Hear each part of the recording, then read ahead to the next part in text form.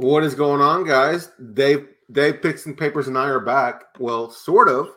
This is episode 1 of Dave and I's new show, which has no name, but will soon, we hope. We took a couple of weeks off, but I'm excited to talk some football and fantasy. How about you, Dave? Yeah, I'm happy to be here. You know, we skipped the last 2 weeks for a variety of reasons that couldn't be avoided, and a lot's happened in the NFL and fantasy football too. So I'm excited to get back after it tonight. Absolutely. Before we get into our discussion tonight, let the people know where they can find you on Twitter, Dave. Yep, I'm at Pigskin Papers. Both of those P's are capitalized.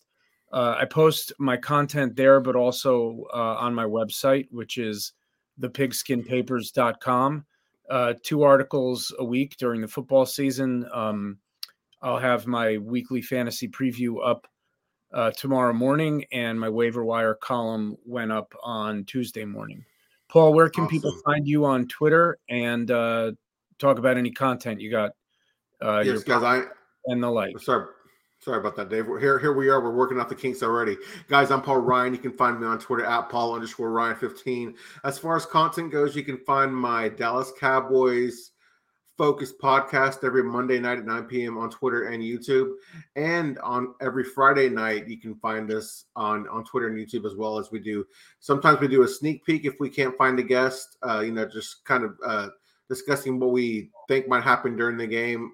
Or we'll have a guest, and our series is called Offsides, where we bring on a guest of the opposing team the Cowboys are playing, and we talk about what it's like being a fan of the opposing team, how they feel about the team situation and what they expect for the game. So that's always a fun episode. I like working with, guests of opposing teams. I can't wait for, what is it, week 15, 16, when the Cowboys and Dolphins play each other. It's going to be fun.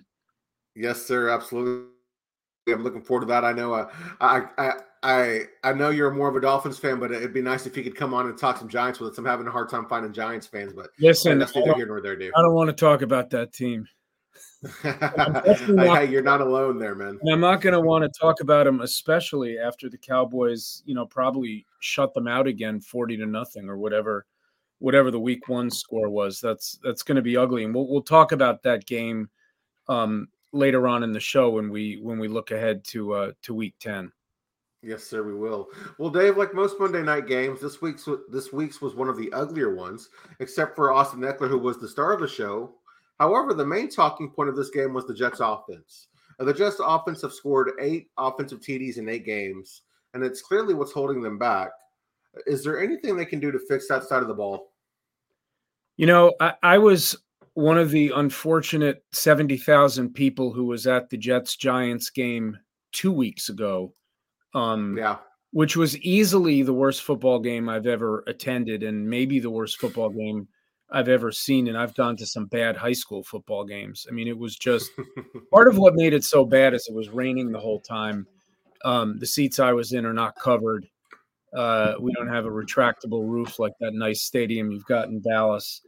And so it was pretty miserable to be out there and then watching, 24 punts, 23 first downs or 24 first downs, 23 points. And then, the Jets a week later don't look any better on offense.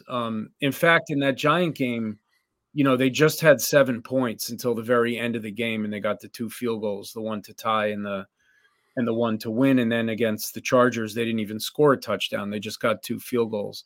And those are not elite defenses, the Giants and the Chargers. Those are, kind of, the Chargers have been bad against the pass. Those are kind of average at best defenses.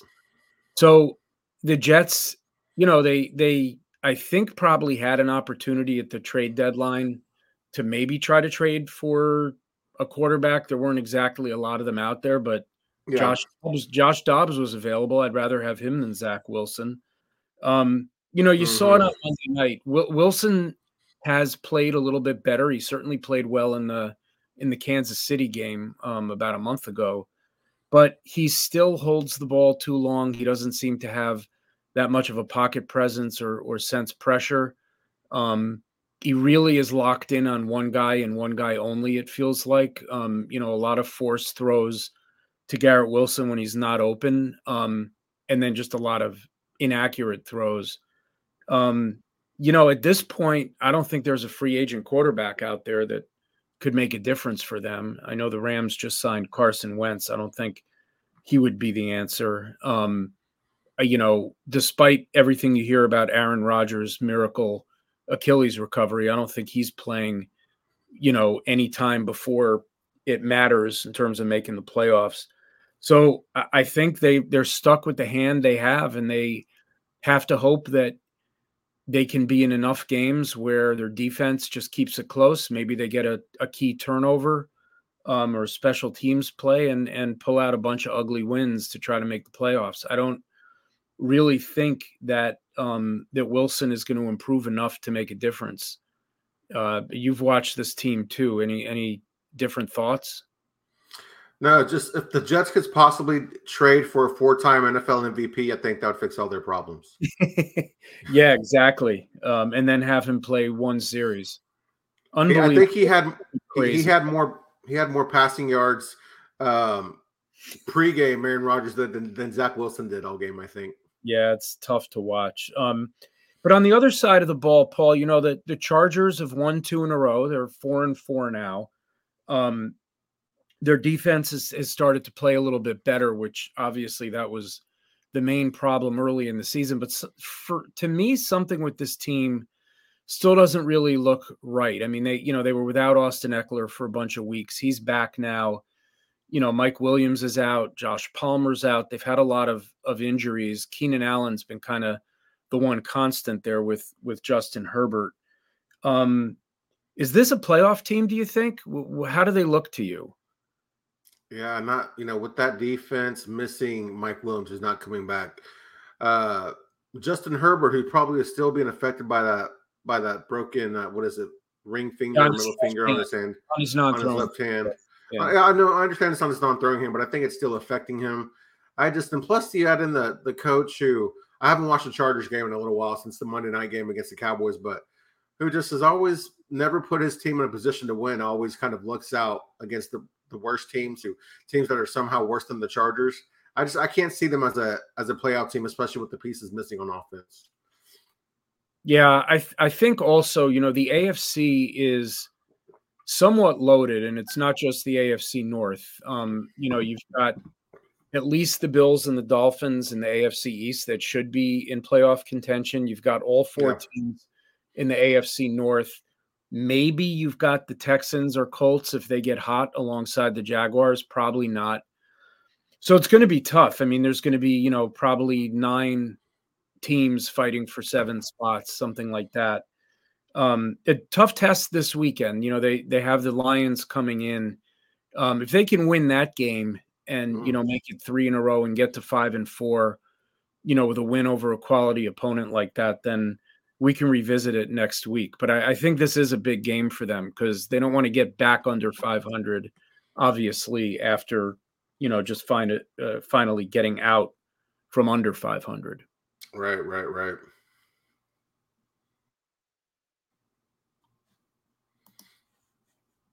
So, Dave, sorry for the delay there. I'm spacing here a little bit. This is no worries. We've been off for a couple weeks, folks, so I apologize. So now we're gonna get into our team segment, and this is where Paul, the Cowboy fan, David, the Dolphin fan, we reflect on how our teams did this past week, and unfortunately, we both teams took losses in kind of key measuring games. They were playing the 2 teams that went to the Super Bowl last year, both on the road, although Miami was at a neutral site in in Germany, to play the Chiefs.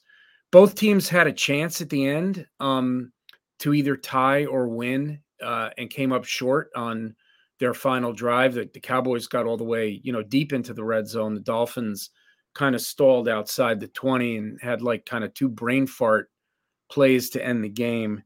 So it was frustrating, I think, for both teams because they were both kind of right there against a team they know they're going to have to beat at some point if they want to go to a Super Bowl themselves, in all likelihood.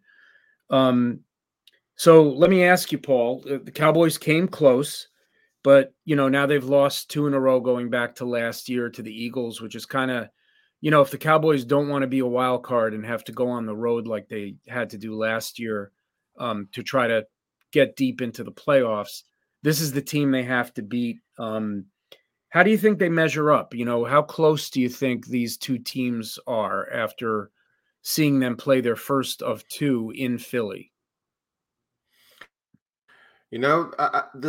They're closer than I initially thought. When you look at the records, I mean, it's clear that Philadelphia is the better team. But that being said, after watching the game on Sunday night, the way Dak's been playing these last 3 weeks, I think he's playing with motivated. I think he's playing determined, and our offensive line, man, has just kind of been a weak link for this offense, and then the lack of the running game is really hurting. We're relying a lot on Dak. Not to mention my guy CD Piglet, my co-host of the Cowboys podcast, he mentioned that the defense hasn't really been the stalwart that it has been in years past. Not just this past game, but for a couple of weeks now. And when he brought that to light, it kind of made me realize that if this team isn't really forcing turnovers, it has to almost play perfect to give us a chance to win, just because of the issues with the offensive line and everything else. And I do think we're close, but Philly, I do think, is the better overall team. Yeah, I would agree with that. I mean, the one thing that's surprising this year, and I agree, Dallas's defense, when they're playing really bad teams, their defense kind of goes off. Yeah. And when they're playing better teams, you don't see it as much. And they're not as formidable.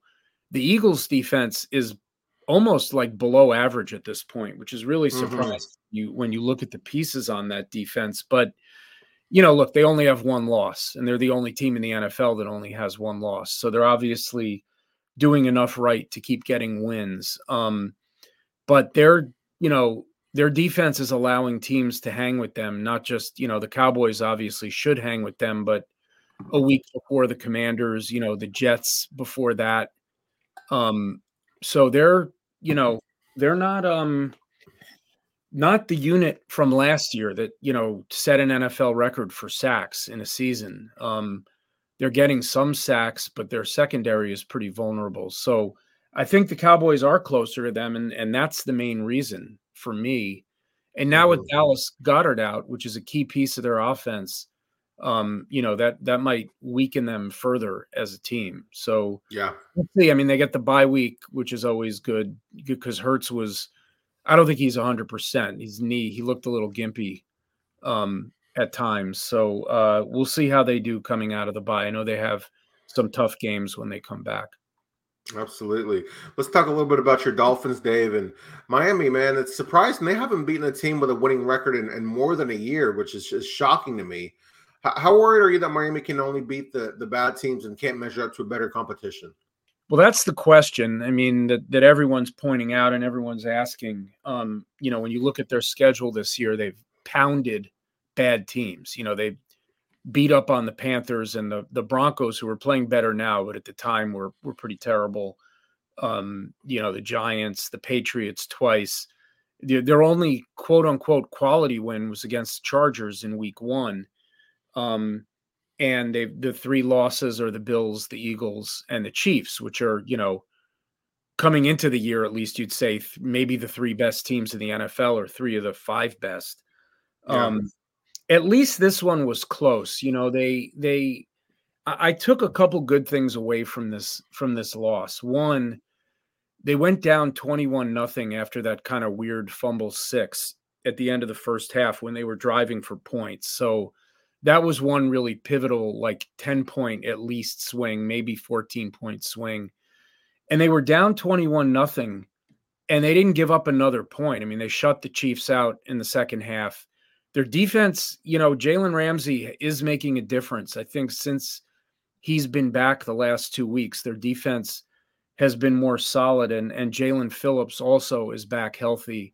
Now they get the bye week, a week for the whole defense to get healthier. Xavier Howard, he's also been struggling with a groin injury. I think Vic Fangio is going to have that defense playing better than what we're used to from the Dolphins. And if they could start winning some games where they don't have to rely on their offense to score 30 plus points. That'll be good for them. So the schedule's weird for them. The next 5 weeks when they come out of the bye, they got 2 with the Jets in that 5 games, and they have, I think, the Raiders, the Commanders, and the Titans. So it's a pretty easy overall stretch. And then they finish the last 3. I forget the order. I think it's Dallas in week 16, at Baltimore in week 17, and then at home against the Bills in week 18.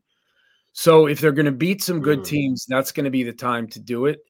We'll have to see what their record is going into those games and how badly they need them and how badly the other 3 teams need those games. But that's going to be, and look, we all know how the NFL works. The way a team is playing in week 10 could be really different than the way they're playing in week 15 or in week 2. So I don't know how good those 3 teams will be at the time. I would not want to play the Ravens this week. I'd be okay playing the Bills this week. The Cowboys are the Cowboys. They've been pretty consistent this year. But we'll see. I mean, am I worried they can't beat a good team? Yes. Do I think they're a good team? I do. So it's somewhere in the middle. I mean, what are your thoughts here? Yeah, I like what you said about the defense stepping up and not putting so much pressure on the offense to score so many points, and with bringing back Jalen Ramsey and Vic Fangio, kind of figuring things out. And you guys are also missing 3? Was it 3 or is it now 2 starting offensive linemen? I mean, you guys have been dealing with some health issues too, so you probably will be clicking and getting into sync right at the most important part of the season. So that's something that's kind of the silver lining there. Yeah, I'm glad you mentioned that about the offensive line because I had that down in my notes and forgot to say anything about that. I mean, that's just been a problem all year. Tua gets the ball out quick. He hasn't been sacked that much, but they're a real timing offense. And even with him getting it out quick, you need the line to give him at least the time to do that. And run blocking, obviously, they've run the ball really well this year. I think in some ways that's been in spite of their offensive line, not because of it. It's part of that is just the Shanahan scheme that McDaniel brought over. There's just nice creases, and Mostert and a chain are fast. They hit those creases very quickly and get into the open field. So, hopefully the bye week, they can get the offensive line a little bit healthier, keep more of their starting 5 in there every week. And I think that'll obviously, and you've seen it with the Cowboys too, when your line is not playing as well as it can, things don't go as well. That's a pretty obvious thing in football. So we'll see. Losing to the Chiefs isn't the worst thing, right? I mean, they're the Super Bowl exactly, champions. Losing to the Eagles isn't the worst thing. They went to the Super Bowl last year. You can't overreact to it. And both teams played close games. So I think you and I can both hold our head high and still be upset with a loss and look forward to the future. Now your team gets to play right away, which is good, and they get to beat up on a bad team. The Dolphins have a week to lick their wounds and then come back against the Raiders in week 11. So we haven't had a show for a couple weeks, and so a lot has changed in the NFL. Like the last time we spoke, the 49ers were coming off their only loss of the year. Now they've lost 3 in a row. So I'm guessing, that for both of us, our power rankings have changed some since we last did a show. So why don't you go first, Paul? Why don't you give me your top 10, bottom 3, what we call the power 10 and the power outage, and then I'll give mine. Okay, so I'll start with the top 10 here. Number 1, Philadelphia Eagles. Number 2, Kansas City Chiefs. Number 3, the Baltimore Ravens have leapfrogged the San Francisco 49ers. Number 4, I have the San Francisco 49ers. Number 5, the Cincinnati Bengals making their biggest rise so far this year. Number 6, I have the Detroit Lions. Number 7, the Jacksonville Jaguars. Number 8, Dave, don't be offended, I have your Miami Dolphins. Number 9, I have the Dallas Cowboys. And number 10, I have the Seattle Seahawks.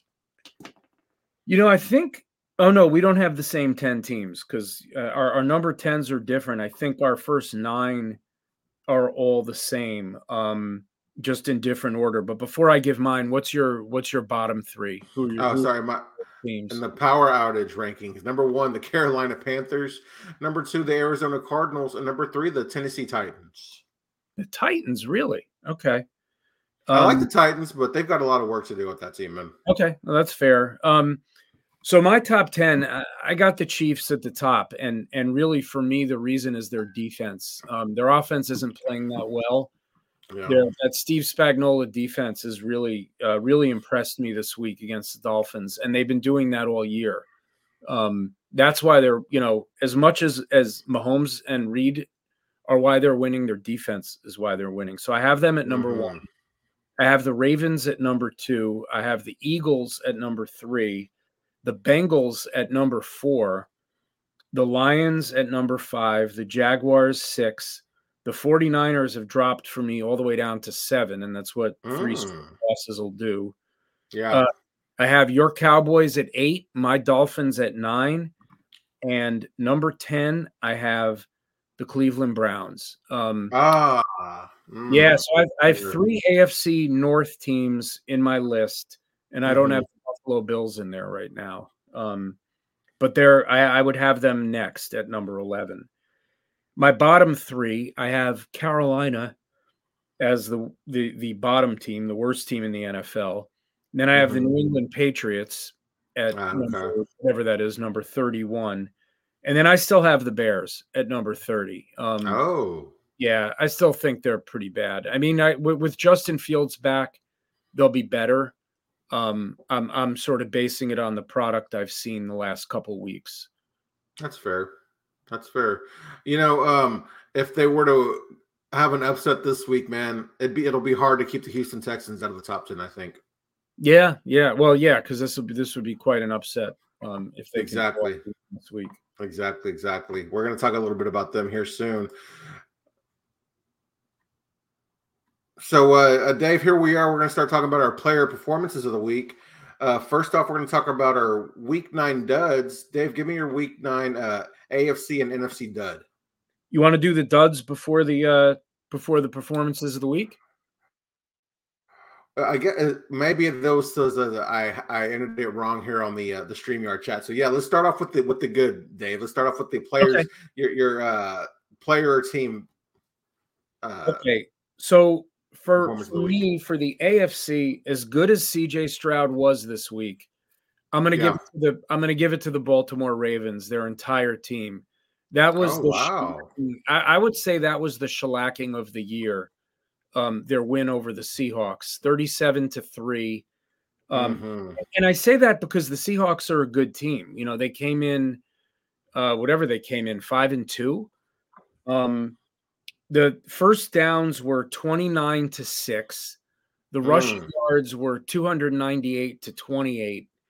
And the time of possession was like 41 minutes to 19 minutes. I mean, it was my goodness. Seriously might have been the most one-sided game of the season. So as good as CJ Stroud was, and as amazing as that double comeback he did was, I'm giving it to the Ravens. And in the NFC, it has to be Josh Dobbs. I mean, I like that. The guy'd been there for 5 days, wasn't expecting to play. He was like almost like an emergency quarterback. And then what's his name? Jalen Hall. I don't even know what his name is. Jaron Hall. Hall, yeah. Yeah, he gets hurt. Dobbs has to go in. He doesn't know the playbook. He doesn't know the calls. He doesn't even know half the guys' names. And they pull out, and he does his thing like he's done before, coming to these teams cold. And they win 31-28 in a weird game. Like, everything about that game was super strange. But anyway, they win. They pull off the big upset. So he's mine. Who are your players of the week for Week 9? Players or team? Yeah, so AFC pretty easy for me, Dave. You mentioned already. CJ Stroud set the single game rookie record for passing yards, led the game-winning touchdown drive, and threw 5 touchdowns and had 0 interceptions. I mean, for a rookie, my goodness, what an incredible performance. And then in the NFC, I'm going with Taysom Hill. Reason being is he had a receiving and a passing touchdown in week 9 and became only the 3rd player in NFL history to have 10 receiving, 10 rushing, and 10 passing touchdowns. I didn't think he'd be much of anything after Sean Payton left, but hey, here he is year 2 without Sean Payton, and he's still producing. So kudos to him. He's the number 1 tight end in fantasy over the last 3 weeks, and he basically functions as their goal line QB. Yeah. Right? It's bad from a fantasy perspective. It's if you got Derek Carr or Alvin Kamara, every time he comes in, you're like, right, yeah. touchdown, but he gets it done, man. It's amazing. And you mentioned the 3 different ways, 10 touchdowns, and that only 3 players have done that. The last one was Frank Gifford, and that was in like the late 50s, early 60s. So it's something that hadn't been done in a really long time. And I think that, like, as fans and or as analysts who cover sports, it's always really fun when there are players who can do multiple things, like whether it's Ohtani in baseball, pitching and hitting, or, like a Bo Jackson or a Deion Sanders playing 2 sports. And then, or like if there was an NFL player that played like offense and defense. But just seeing Taysom Hill, like, he's a quarterback, a receiver, and a running back. It's just cool to see. It would be great if more teams, had a guy like that. And you wonder, since it's a copycat league, if, maybe there's another Taysom Hill out there, and that other teams will start, trying to find guys like that, because the Saints are one of the more efficient red zone teams in the NFL, and he's a big part of that. So I like that call. Let's move on to the duds of the week. Paul, who are your AFC and NFC duds from week 9? My AFC dud is the Buffalo Bills coaching staff, Dave. In the last 3 games, Allen has thrown the ball almost 40 times per game, and Buffalo has lost 2 of those 3 games. They refused to use James Cook, and their running backs had a combined 13 touches in week 9, which, of course, we know that the Bills lost that game. They just put entirely too much pressure on Josh Allen. Really, I know they've got good receivers, and they've tried to help him, but I don't know, that they just seem to rely on him too much, and I don't understand it. And then my NFC dud of the week, Arthur Smith, man. I mean, if you just see how he's using Bijan Robinson and Kyle Pitts, I don't have to go too much more into that, but my goodness, I don't know what this guy's doing. Yeah, you're not the only one. And, obviously fantasy managers are beside themselves. Jonnu Smith gets 2 of the 3 plays when they get inside the 5. And I saw this. Bijan Robinson, I think, only has 1 carry inside the 5-yard line this year. Yeah, only 1. And I guess Arthur Smith, when, he doesn't like being asked about this stuff, like most coaches, and he gets pissed off that people, care so much about fantasy football, and that's part of the reason they ask him these questions. But I thought I saw him say something to the effect of, having Bijan out there, he ends up being a decoy, and it enables other players, to be more open and have more space, and that it's working. So that's not the answer anyone wants to hear, but yeah, that's what he's saying. So, he's replaced, if it was Bill Belichick, a while back, with like James White, and like, you didn't know which running back to start, and, Kyle Shanahan before they had McCaffrey. I think Arthur Smith is wearing the crown right now as the most hated coach from the fantasy community, without question. No doubt. So there's that. All right. So for me, we talked about it before, but my dud of the week is Zach Wilson and the Jets. The Chargers, coming into that game, I think they had given up, they had one of the bottom pass defenses in the NFL, like bottom 3. And all the Jets managed was 2 field goals at home in prime time. So I'll give them my AFC dud of the week. And my NFC dud of the week, I'm going to do something a little different this week. I'm giving it to the NFC West, right? So the 49ers didn't play this week. The Rams, the Seahawks, and the Cardinals did play, 3 teams, and they combined for 9 points. just abysmal. I mean, look, two of them were starting quarterbacks who shouldn't start in the NFL, and it was kind of an emergency situation for both the Rams and the Cardinals. But still, man, 9 points across 3 teams is just embarrassing. The 49ers will be back this week to hopefully make that division look a little better, but that's my NFC dud of the week.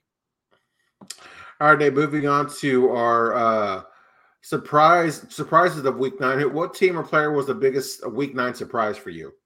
So I mentioned it earlier in my player of the week. I mean, it has to be, for me, Josh Dobbs and the Vikings. Like, it's a surprise that he was in the game. Sure. And when he first came in, I think he turned the ball over right away, or something bad happened when he had a safety, I believe, right? Yes, a safety. That's it. Yeah. But he regrouped and they won the game. And so for me, like, I think this game was almost a throwaway for the Vikings. Knowing they really didn't have a quarterback. And they end up winning the game. So that was the biggest surprise for me. How about for you? Yeah, Josh Dobbs and the Minnesota Vikings. Dobbs has been in Minnesota for maybe a week, was forced to play in a game due to injury, and led the Vikings to victory. I mean, it's easy to root for Josh Dobbs just because he seems like a good person. I know he's a literal rocket scientist. He goes and beats the Cowboys, Cardinals, with the Cardinals in week 4, and the Cardinals haven't won a game since then. It's just a cool story, man. I like to hear stories like that in the NFL. 100%. And I saw this. This is not my stat of the week. We're going to get to stats in a second, but for the 3 teams he's played for, all of whom he's played for this calendar year, his time from being signed to playing in a game, I think with the Titans, was 8 days back in January. With the Cardinals, it was like a couple of weeks. I think it was 19 days. Where after they abruptly cut what's his name, McCown in the preseason, and then with the Vikings it was 5 days. So he's got to be the smartest guy in the NFL, because he comes in and immediately is able to figure out what he's supposed to do. So absolutely amazing. Now we're going to get to what might be my favorite segment of the show each week, the stat of the week. Paul, what is your stat of the week coming out of week 9? This was a pretty crazy stat for me, Dave, when I saw it. But prior to week 9, the Dallas Cowboys had only 1 lead change in 7 games. Really? Yes, sir. Yeah, that stat popped up, and I'm just like, my goodness, how is that even possible? Yeah, they've had a weird season that way. Like they haven't had a lot of normal games. You think back to the Giant game, the Patriot game. They've had games that were so one-sided. And the games they lost, like San Francisco, they were behind the whole game. Yeah. So my stat of the week is going to come out of the Browns Cardinals game. So the Cardinals ran 48 plays on Sunday, and they had 58 net yards for an average of something like 1.2 yards per play, which is pretty much as bad as it gets. So that's my stat of the week. My goodness, a lot of good stats this week too. I don't know if you saw this one, that the Steelers have been outgained in every game they've played, and they're 5-3, which is another good one. But yeah, that is really good. Yeah, we'll stop there with the statistics, because there were a lot of kooky ones this past week. Yes, sir. All right, Dave. So we will talk a little bit about the Ravens. In week 9, the Ravens decimated yet another NFC playoff hopeful. Are they the NFL's most complete team right now? They certainly right now, I think, are playing better than anyone, and they're the team I'd maybe least like to play right now, because they are playing really well on both sides of the ball. But I'm still going to go with the Chiefs. A kind of a longer term answer. I think the way their defense is playing, and the fact that they have Patrick Mahomes, I think by the end of the year, whether it's Rashee Rice or someone else, I think they're some receivers going to kind of emerge to give them a threat alongside Travis Kelce. I think that when push comes to shove in the playoffs, they have the sideline, the coaching staff I'd want the most. So I'll still say the Chiefs, but I do think that the Ravens are making the case. right now that they're the best rounded team in the NFL. What do you think it's them, or do you got someone else in mind?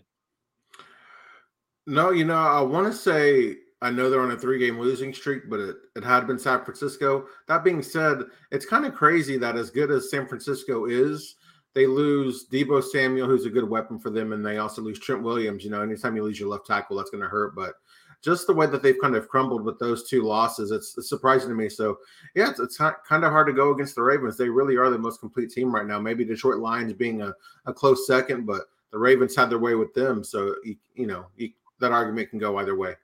Yeah. I think it is those 2, though, right now, because like I said, the Eagles, their defense just isn't good enough to be in that conversation yet. Mm-hmm. I think that defense could easily come together, though, as we, as they get healthier and play some more games. So you mentioned CJ Stroud. I mentioned him too.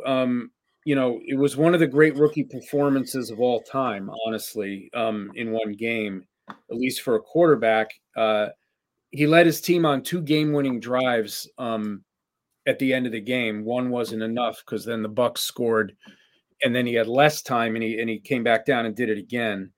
Are the Texans a contender, or do you think this is just a year where let all these young guys get as many reps as they can?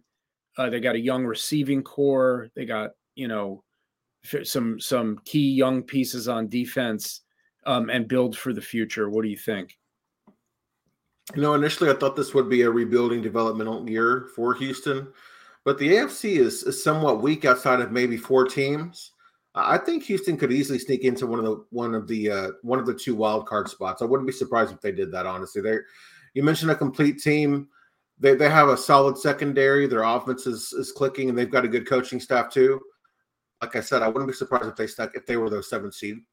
Yeah, the one thing that has concerned me with them the most is they really can't run the ball. They've really struggled to run the ball, and that puts a lot of pressure on a young quarterback if they can't, figure something out with that running game. And so far, they've kind of gotten away with it, and they're at 500 or are they 4-4? I think they're 4-4. Yeah, 4-4 right now. Way better than anyone thought they'd be right now. But I don't think I think the AFC is pretty strong, and I don't see them being in the playoffs this year. But I think unless they can catch the Jaguars and win the division. But I do think that next year we'll be talking about them in the preseason as a team, to kind of watch out for as a riser in the AFC. Yeah. Yeah, because you have to think, you look at the AFC North could potentially have 3, if not 4 teams in the playoffs somehow. Yeah. Crazy. All right, so mentioning the AFC North, the Steelers keep winning ugly, low-scoring games, and Deshaun Watson really doesn't look right. If the season ended today, all 4 NFC North teams would make the playoffs. Which one is most likely to fall short and not get in? I have to say, even though Mike Tomlin is, probably easily the best coach in that division and just always has his team ready to play and in games, I just don't think the Steelers are that good. I think their defense is decent and can keep them in games. And TJ Watt is a difference maker. Highsmith's a really good player. Minkah Fitzpatrick's a really good player when he's healthy. But that offense, man, Kenny Pickett is an average quarterback at best, and their offense is boring. Their running game is slow. It's a little better when Jaylen Warren's in there. They just don't inspire a lot of confidence when you watch them. And I think their luck's going to run out. You can't keep getting outgained every game, hanging around, not doing anything on offense for 55 minutes and then pulling out wins. It's worked so far for them, but those teams are all going to have to play each other. And I think that's where the Steelers will come up short, going up against 3 really, really good defenses in that division. So they'd be my choice. even though I don't think Deshaun Watson looks good, and I worry about the Browns, being too reliant on their defense and not having, losing Nick Chubb was a huge loss for them. But what do you think? Which of these AFC North teams do you think is most likely to miss? I'd have to go with the Steelers as well, just because Matt Canada, man, may be the worst offensive coordinator in the NFL right now. With you look at the pieces that he has, you can't trust him. And as they've looked better with the return of Deontay Johnson, but I just haven't seen enough to think that they can take the step to make the playoffs, make a run for the playoffs, rather. All right, so we're in agreement on that one. That's good. So it's been a crazy season in that 9 rookie QBs have started games this year, which ties the NFL record, believe it or not. And we're only 9 weeks in, and 7 rookie QBs started games this past week. And then when Tommy DeVito came in for the Giants, when Daniel Jones got hurt, it made it 8. First off, can you remember anything like this? So many quarterbacks have gotten hurt this year, and so many of the backups, or in some cases, it's third stringers, are rookies. But outside of C.J. Stroud, are there any of the rookie QBs you've been particularly impressed with? I cannot remember ever seeing a season like this, Dave. But as far as rookie quarterbacks go, Richardson was showing a lot of promise before he got injured. Tyson Bagent is showing he belongs maybe on a roster and how he's played on a roster despite the turnovers and how he's played. I also think Will Levis might surprise people with a full off season. Outside of those 3 guys, I don't know. I think the jury's still out on Bryce Young. I don't watch a lot of Carolina games, but anybody that I hear talk about Bryce Young says that there's, haven't been very impressed. I know he's a rookie and he's playing like a rookie, but for being the number 1 overall pick, I mean, he's being compared to C.J. Stroud, which isn't really fair to not just Bryce Young, but some other quarterbacks in the league as well. They just, I don't know, maybe feel like Bryce Young might struggle for a while before he starts to get going, I think. Yeah, I agree. Richardson looked good before he got hurt. I do think Levis has shown really well in the 2 games he's played. I mean, he didn't beat the Steelers and he didn't throw any touchdowns, but he played pretty well again. And he kind of just looks like he has it. He's got poise. He's not scared. Mm-hmm. They've already announced now that he's the starter and Tannehill's the backup. And I think that's the smart thing to do if you're them. I mean, Tannehill's a free agent at the end of the season. I'm a little surprised they didn't trade him. Like I could think of a team that's only 30 miles from where my house is that could use him. For real. Maybe could use Ryan Tannehill, but maybe he's a good mentor. And that's a good thing to have in the quarterback room if you're trying to develop a rookie. So I can understand and maybe it doesn't work with Levis and the Titans are still kind of in it. So I guess it made sense to keep him around, but I'm curious to see how Levis does now over the next few weeks. Because I think that'll be an interesting thing to watch. Absolutely. So, Dave, we're going to talk a little bit about Thursday night football here. This matchup, man, if it doesn't get any more Thursday night football than this. At 1-7, the Panthers at the 2-7 Bears. Is this the worst matchup in the history of Thursday night football, and will you watch? It probably is the worst matchup in Thursday night football, although there were some really bad ones. Last year, there was that Colts-Broncos game, although they weren't like as bad teams that it was all field goals and it went to overtime. It was a horrible game. But on paper, this is up there.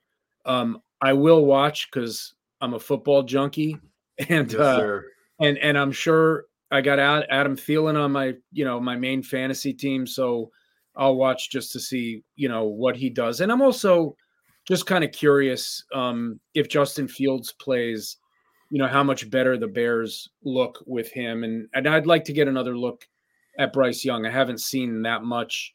I saw the game where they played the Dolphins, and I've seen, on my Sunday ticket screen where they're in one of the 4 boxes sometimes. But I'm curious to see what he looks like. How about you? Are you going to torture yourself and pay attention to this game?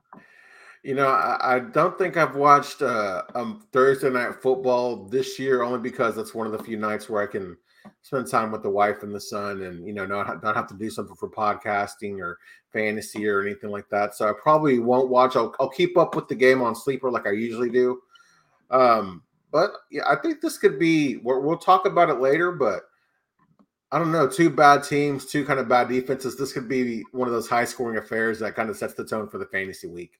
Yeah, well, that would be good. And an interesting subplot to this game is that Chicago has Carolina's first round pick, and I think if the season ended today, Chicago would probably have like the first and third pick or the first and fourth pick. So do you think that gives the Bears any added incentive to just send the Panthers to 1-8 and keep them with the worst record in football, or does it not matter? I got one word, Dave. Just absolutely. Okay. They kind of win either way, right? Like if the Bears, if they both come out of this game 2-8, well, I guess it would be 2-7 and 2-8. It either way, the Bears are likely to have two of the top 5 picks next year. And that'll be interesting as to whether they look at a quarterback or stick with Justin Fields. So that's another story for another podcast. Yeah, I was gonna say I saw at one point on Sunday that the Bears had the first and second overall picks, so that was interesting. Yeah. A lot probably depends on whether Justin Fields and to a lesser extent Khalil Herbert make it back from injury to play in this game. But who are you starting in fantasy from this one? To your point earlier, I think at least on the Chicago side, if Fields plays, the Panthers have not been a good defense. They've been a pretty fantasy-friendly defense. They're missing both of their starting corners. I think you play Fields, you play DJ Moore, you play Cole Kmet. Not really sure about, the running backs. If Khalil Herbert's back, then it's kind of hard to trust any of the three. Mm-hmm.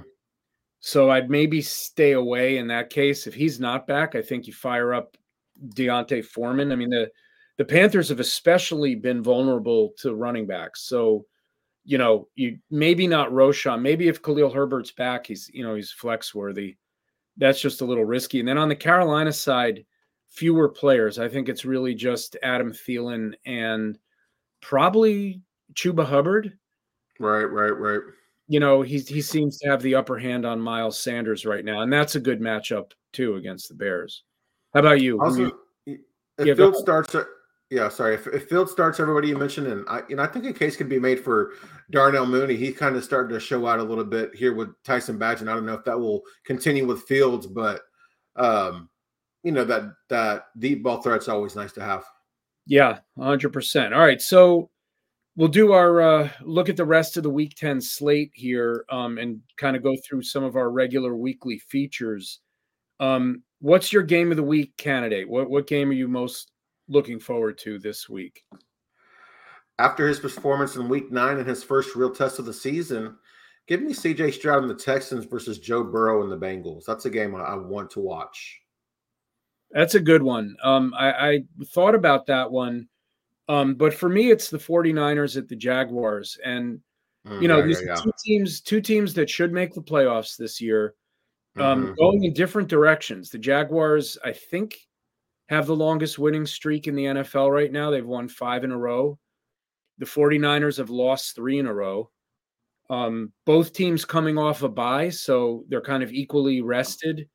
Maybe Deebo Samuel's back. Maybe Zay Jones comes back with the Jaguars, and both teams are kind of plus Trent Williams. Maybe everyone's as much full strength as you can be in Week 10.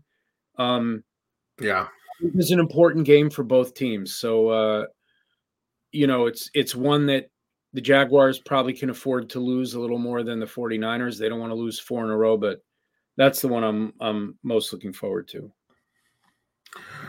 Yeah, we're talking about our game of the week, Dave. Which game is your dud of the week?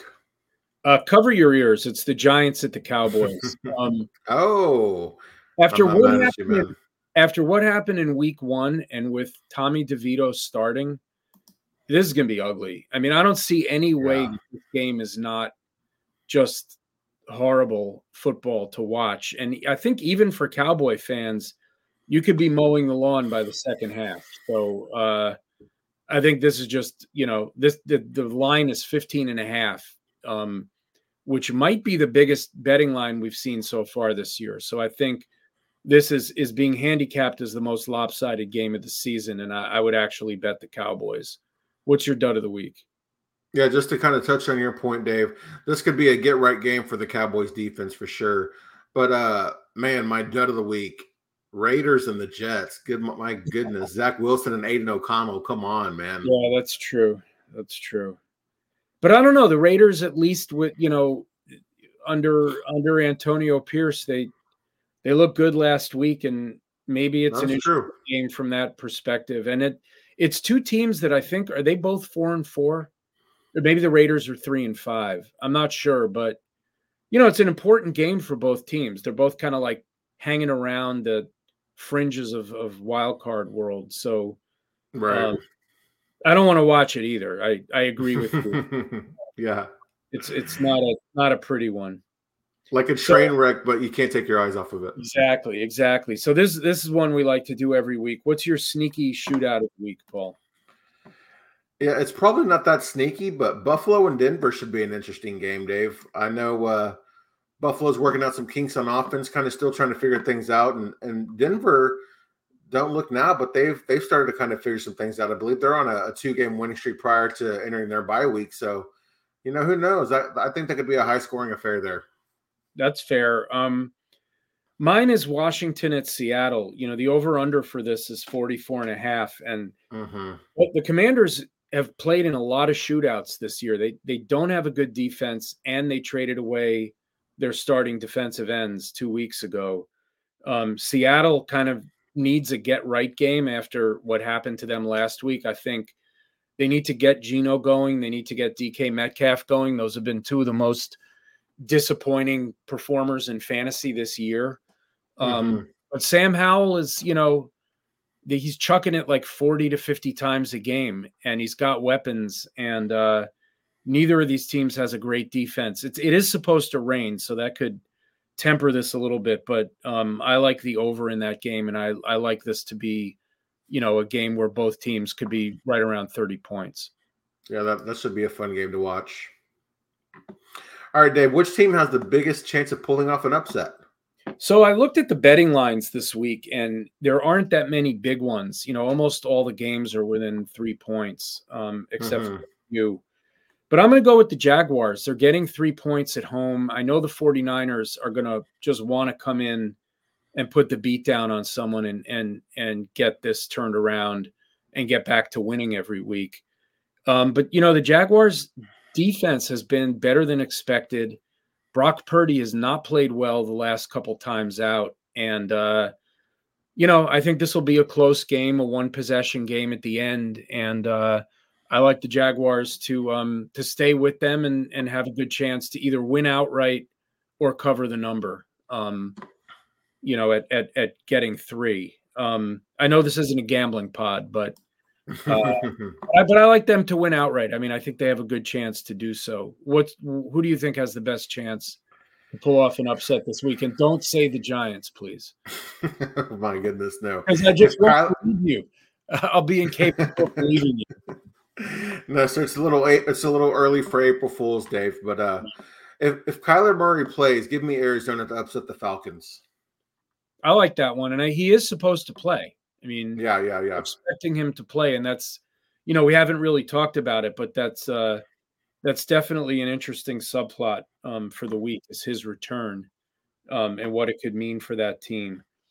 So we'll do a little fantasy talk now, as we always do each week. With the Dolphins and the Eagles on bye, and they're the two highest scoring teams in the NFL this year, and the two highest scoring wide receivers in A.J. Brown and Tyreek Hill in reverse order, actually, plus Jalen Hurts, plus Raheem Mostert, who's like a top 10 RB this year. Yeah, you got the Chiefs off, so Mahomes, Kelsey, and there's still a lot of injuries out there. From a fantasy standpoint, how are you approaching this week? What are your thoughts overall? All right, Dave. My approach is don't be afraid to get weird. If you're looking at a tight end premium, maybe start 2, 3 tight ends if that's the scoring format that you're in, or start players that are playing in games that are projected to be high scoring. I think that's something that might be a little overlooked too in weeks like this where high scoring players are on bye weeks. If you have a guy that maybe has just been more of a stash guy, but he's playing in the Buffalo Denver game or like a Brandon Johnson or something, and this is maybe the type of week to plug him in there. Yeah, I agree with that. I mean, I think what I was going to say is if you're short this week because you're missing, like in my main league, I have Tua and Tyreek, which has been crushing as a stack, but I need to replace both of them this week, and I do have decent options. But I'm also going to want to look at matchups to exploit where I can. So I have Geno as my backup, and I haven't played him yet this year, and I'm glad I haven't. I like the matchup this week, so I'm feeling pretty good about plugging him in against the Commanders. But I think in general, like what you said, it is a week to get a little creative, use the waiver wire, try to find good streamers. If you're out, a player like Kelsey or AJ Brown, like this is a weird week in that there are so many like overall top 20, I would say, or top 25 fantasy producers on bye. It might be a bit of a low scoring week in fantasy for that reason. And so you may not need as many points to win a matchup, depending on who your opponent has. Yeah, that's a good point. It could be a very low scoring week for fantasy and just the NFL overall. Yeah, last week certainly was. And there were some good teams on bye last week too, like the Lions and the Jaguars and the 49ers. So it's kind of a little bit like last week in that sense. Yeah, true. So we talked a little bit about the Seahawks, Dave. You mentioned starting Geno. Geno and the entire Seahawks offense has really been struggling as of late. They get a bad Commanders defense at home. Is this a make or break game for Geno and that offense? Is he in danger of maybe being benched? I don't think he's in danger of being benched, but I think if you went into a Seahawks chat room somewhere online, people are talking about Drew Lock. And I think if Geno gets off to a rough start in this game, maybe he throws a pick early, maybe there's a couple 3-and-outs to start the game, you might hear some Drew Lock chants. I do think this is a big game for Geno because he really, that guy who shocked the world last year and was a top 10 fantasy QB and led the NFL in completion percentage and didn't turn the ball over and was super efficient. We just haven't seen that guy. And he's like the QB 15 or 16. DK Metcalf is like the wide receiver 40 or something to this point. Yeah. They just haven't gotten it going. In their defense, they've already played the Ravens, the Browns, the Bengals, some really good defenses. So, that's not always an excuse, but I do think they've had a very tough schedule. They have a winning record. They're 5-3. So it's not all bad, but I do think Geno and that whole offense really need to click this week to silence the critics, get some confidence, and get them pointed in the right direction. And I think they will. Agreed. Yeah. You have any additional thoughts on that? No, you brought up the point that I was going to bring out if you didn't mention it, but the defenses that they played in the 2 of the last 3 games, the defenses that they played where they've had those losses. They played the Browns and they played the Ravens, 2 really, really good defenses. So, I don't think Geno is getting benched, but Dave, I can guarantee if we were to go on Reddit, there's a start Drew Lock chat somewhere on that app. Both of those games were on the road, right? They were at Cleveland and they were at, was the Cleveland game on the road? I can't remember, but yeah, it's been a tough schedule for them, and it'll eventually get easier. At some point they'll play the Cardinals again. That'll help. Yeah. So another team that's really been struggling lately offensively is the Packers. They haven't broken 20 points or scored more than 20 points in 6 straight games, and they got a tough game at Pittsburgh. Never an easy place to play. And on the flip side, the Steelers have only topped 20 points once in their last 5 games. So you have kind of two teams that have been boring and struggling on offense. So from a fantasy perspective, which players in this game are you confidently starting? Because of the teams and players on bye, I feel like you have to start these guys if you have them. I mean, I think this could be a sneaky shootout game. And, we know the Steelers have a good defense. The Packers defense has been solid, nothing special, but they can both create turnovers that could give, both teams maybe shorter fields, closer opportunities to the red zone. And Aaron Jones came back, was unleashed, so to speak, like Matt LaFleur had told everybody he looked good in his game back, of course. And then you've got the running back duo of Jaylen Warren and Najee Harris. I just, I would start these guys. I wouldn't say with confidence, but just in the hopes that you're going to get a TD. And sometimes that's really all you need from a guy. Yeah. I mean, for me, I guess it depends on what else I have on my roster. That's always the case. For sure. Of course. Yeah. Questions.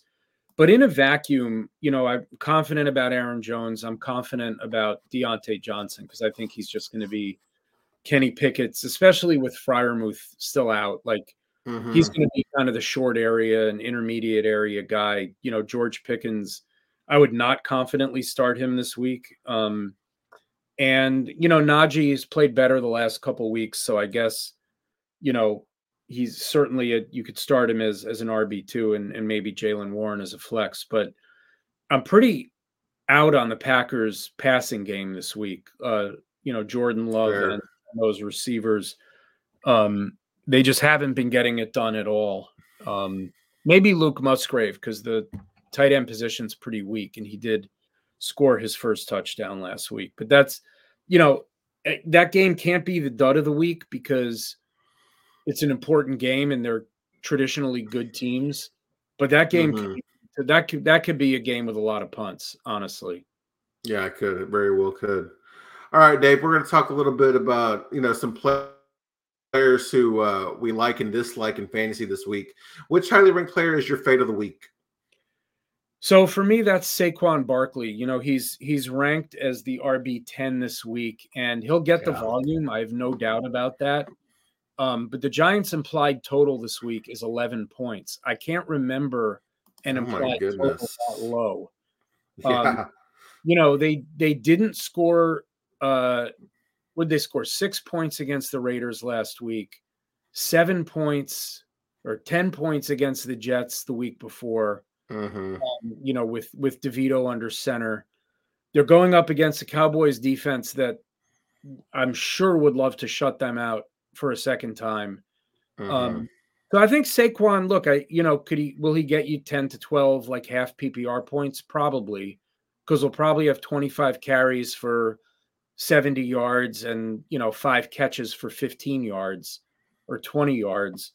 So, I don't think he's going to be a total disaster, but I don't think he's going to find the end zone. And I'll fade him at his ranking for the week. How about for you?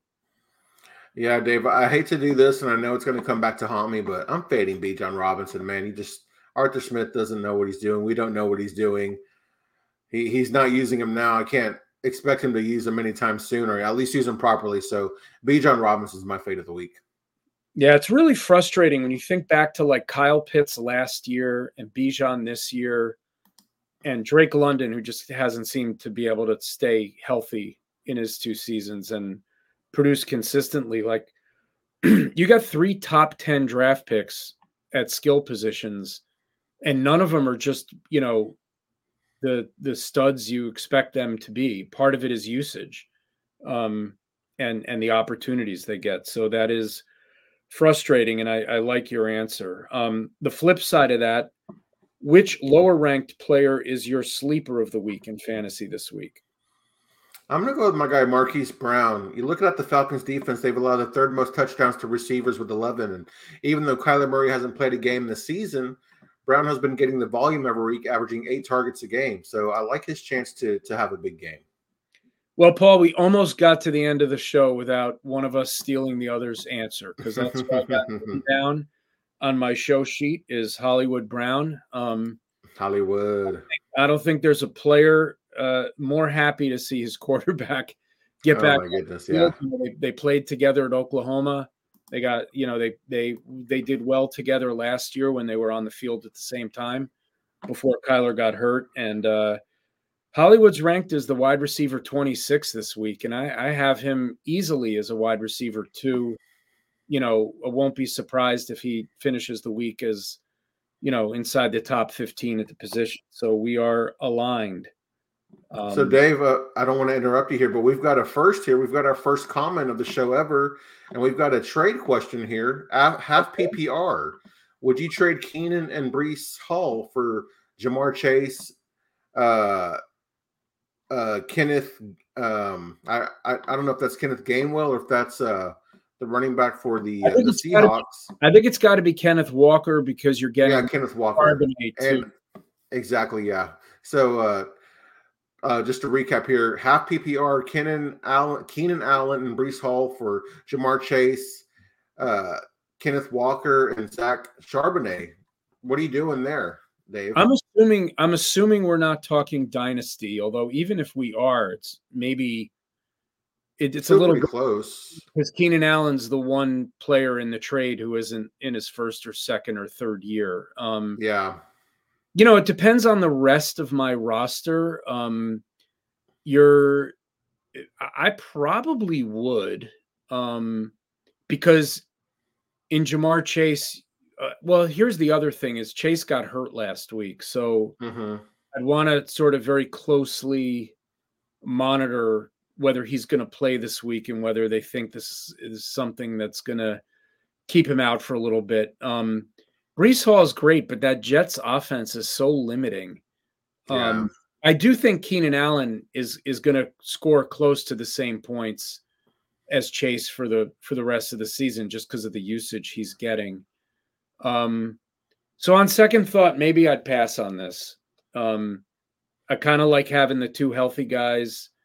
Ken Walker's been a little up and down this season. It's a pretty fair trade, I'll say that. The fact that I'd feel bad making the trade on either side, I'd feel like maybe I'm not getting enough. That means it's a good trade, right? Like if both sides walk away thinking they didn't get the best of it. Right, right. So I don't know. What do you think? What do you think about this trade? I didn't answer his question because I'm stumped. And Dynasty, I think I prefer the Chase, Kenneth, and Charbonnet side. And in redraft, man, I think I'm still probably leaning the Chase, Kenneth, and Charbonnet side. So yeah, I'd trade Keenan and Breece Hall for the Chase and Kenneth and Charbonnet side. I'd do that. Excellent. Okay. Well, we appreciate who's the user? TH. We appreciate you chiming in with a question. Good stuff. Yeah, first ever on the show. Appreciate you, TH. Yeah, I love it. So I think I see where we are. I think you're up, Paul. Yes, sir. Dave, who will be the highest scoring player of the week? So I'm going to just go with the chalk answer and say Josh Allen. He's the highest scoring player of the year. Denver's a favorable matchup there at home. Yeah. And they're another team that really needs to kind of like get rolling. Their offense has sputtered since the Miami game. They're not running the ball, as you said. Curious to see how much they use Leonard Fournette this week. And if good point. How that all breaks down, but I'll just go with the chalk. Josh Allen seems to get a rushing touchdown every week and a couple passing touchdowns and end up with, 20 to 25 points. So I think he's the safe answer. Who's your answer? All right, Dave, I'm going to go bold, and I'm going to say Geno Smith. Looking at the Washington's defense, their pass rush isn't what it was after trading away Sweat and Chase. And Seattle has one of the better offensive lines in the NFL. Pair that with a dynamic running back tandem and 3 dynamic receivers who can beat you all in different ways. I think Geno Smith is going to have a big week. Well, you're going to hear all about that when I make my bold call. So you're stealing my. I look forward to it, man. Right, but I don't have him as my highest score of the week. Who's your highest scoring non-QB of the week? I'll put my money on fresh off a bye week and well-rested Christian McCaffrey, Dave. How about you? Yeah, that's a pretty obvious answer. I'm going to go with Joe Mixon. against Houston. Okay, I like that. He had that one crazy game last year where he scored 5 touchdowns. Yeah, he hasn't been running, for a high yard per carry, but he's gotten into the end zone, I think, 1 or 2 weeks in a row. He had pretty good usage in the pass game last week. Kind of tough to throw on the Texans. Since the start of the 2022 season, I think they've given up the fewest or second fewest fantasy points to quarterbacks. They do have a good secondary, as you said, and I could see, especially if Chase isn't at 100%, I could see a lot of underneath stuff and a lot of running, and the Bengals just trying to control the clock in this game and giving it to Mixon when they get close. So it's a bit of a long shot because he hasn't really been all that great this year, but he seems to always have one crazy game a season, and I'll bet on it for this week. I like it. All right, Dave, here we are with our bold calls of the week. Week 10 edition. Dave, give me your bold call. I kind of already gave it, but because of what I said about your Geno pick, but my bold call is that Geno Smith throws for 350 plus yards, 4 touchdowns, and 2 of those touchdowns go to DK Metcalf. Man, I would love that. DK needs to have a big game. That's for sure. Yeah, he's really been missing in action. What's your bold call of the week, Paul? My bold call of the week: the Dallas Cowboys defense will be the top 10 overall. Will be a top 10 overall fantasy scorer. I don't think that's that bold. I think maybe Deron Bland gets his 4th pick 6 of the season or something like that. Man, that'd be crazy. Yeah, well, it could happen. Yeah, all right, no doubt. So I think we've made it to the end of the show, and we appreciate everyone sticking with us for this Absolutely. hour. And the question we got, we appreciate that too. Paul, remind everyone before we get out of here where they can find you on Twitter and where they can get at your content. Yes, you can find me on Twitter at Paul_Ryan15, and my content can be found on both Twitter and YouTube. On Monday nights, me and my guy CD Piglet and the newest member of the podcast are also the account manager, Brendan_Smith26. We recap the week previous of the Cowboys, and then on Friday nights you can either find us with a guest or find us just the 3 of us talking about and predicting the Cowboys' upcoming game. And again, that's on Friday nights, and that's also on Twitter and YouTube. How about you, Dave? Yep. You can find me on Twitter at Pigskin Papers. Both P's are capitalized, and I post my content there, and I also post it on my blog, thepigskinpapers.com, and I'll have my Week 10 fantasy preview with starts, sits, and sleepers up by early tomorrow morning, so please check that out.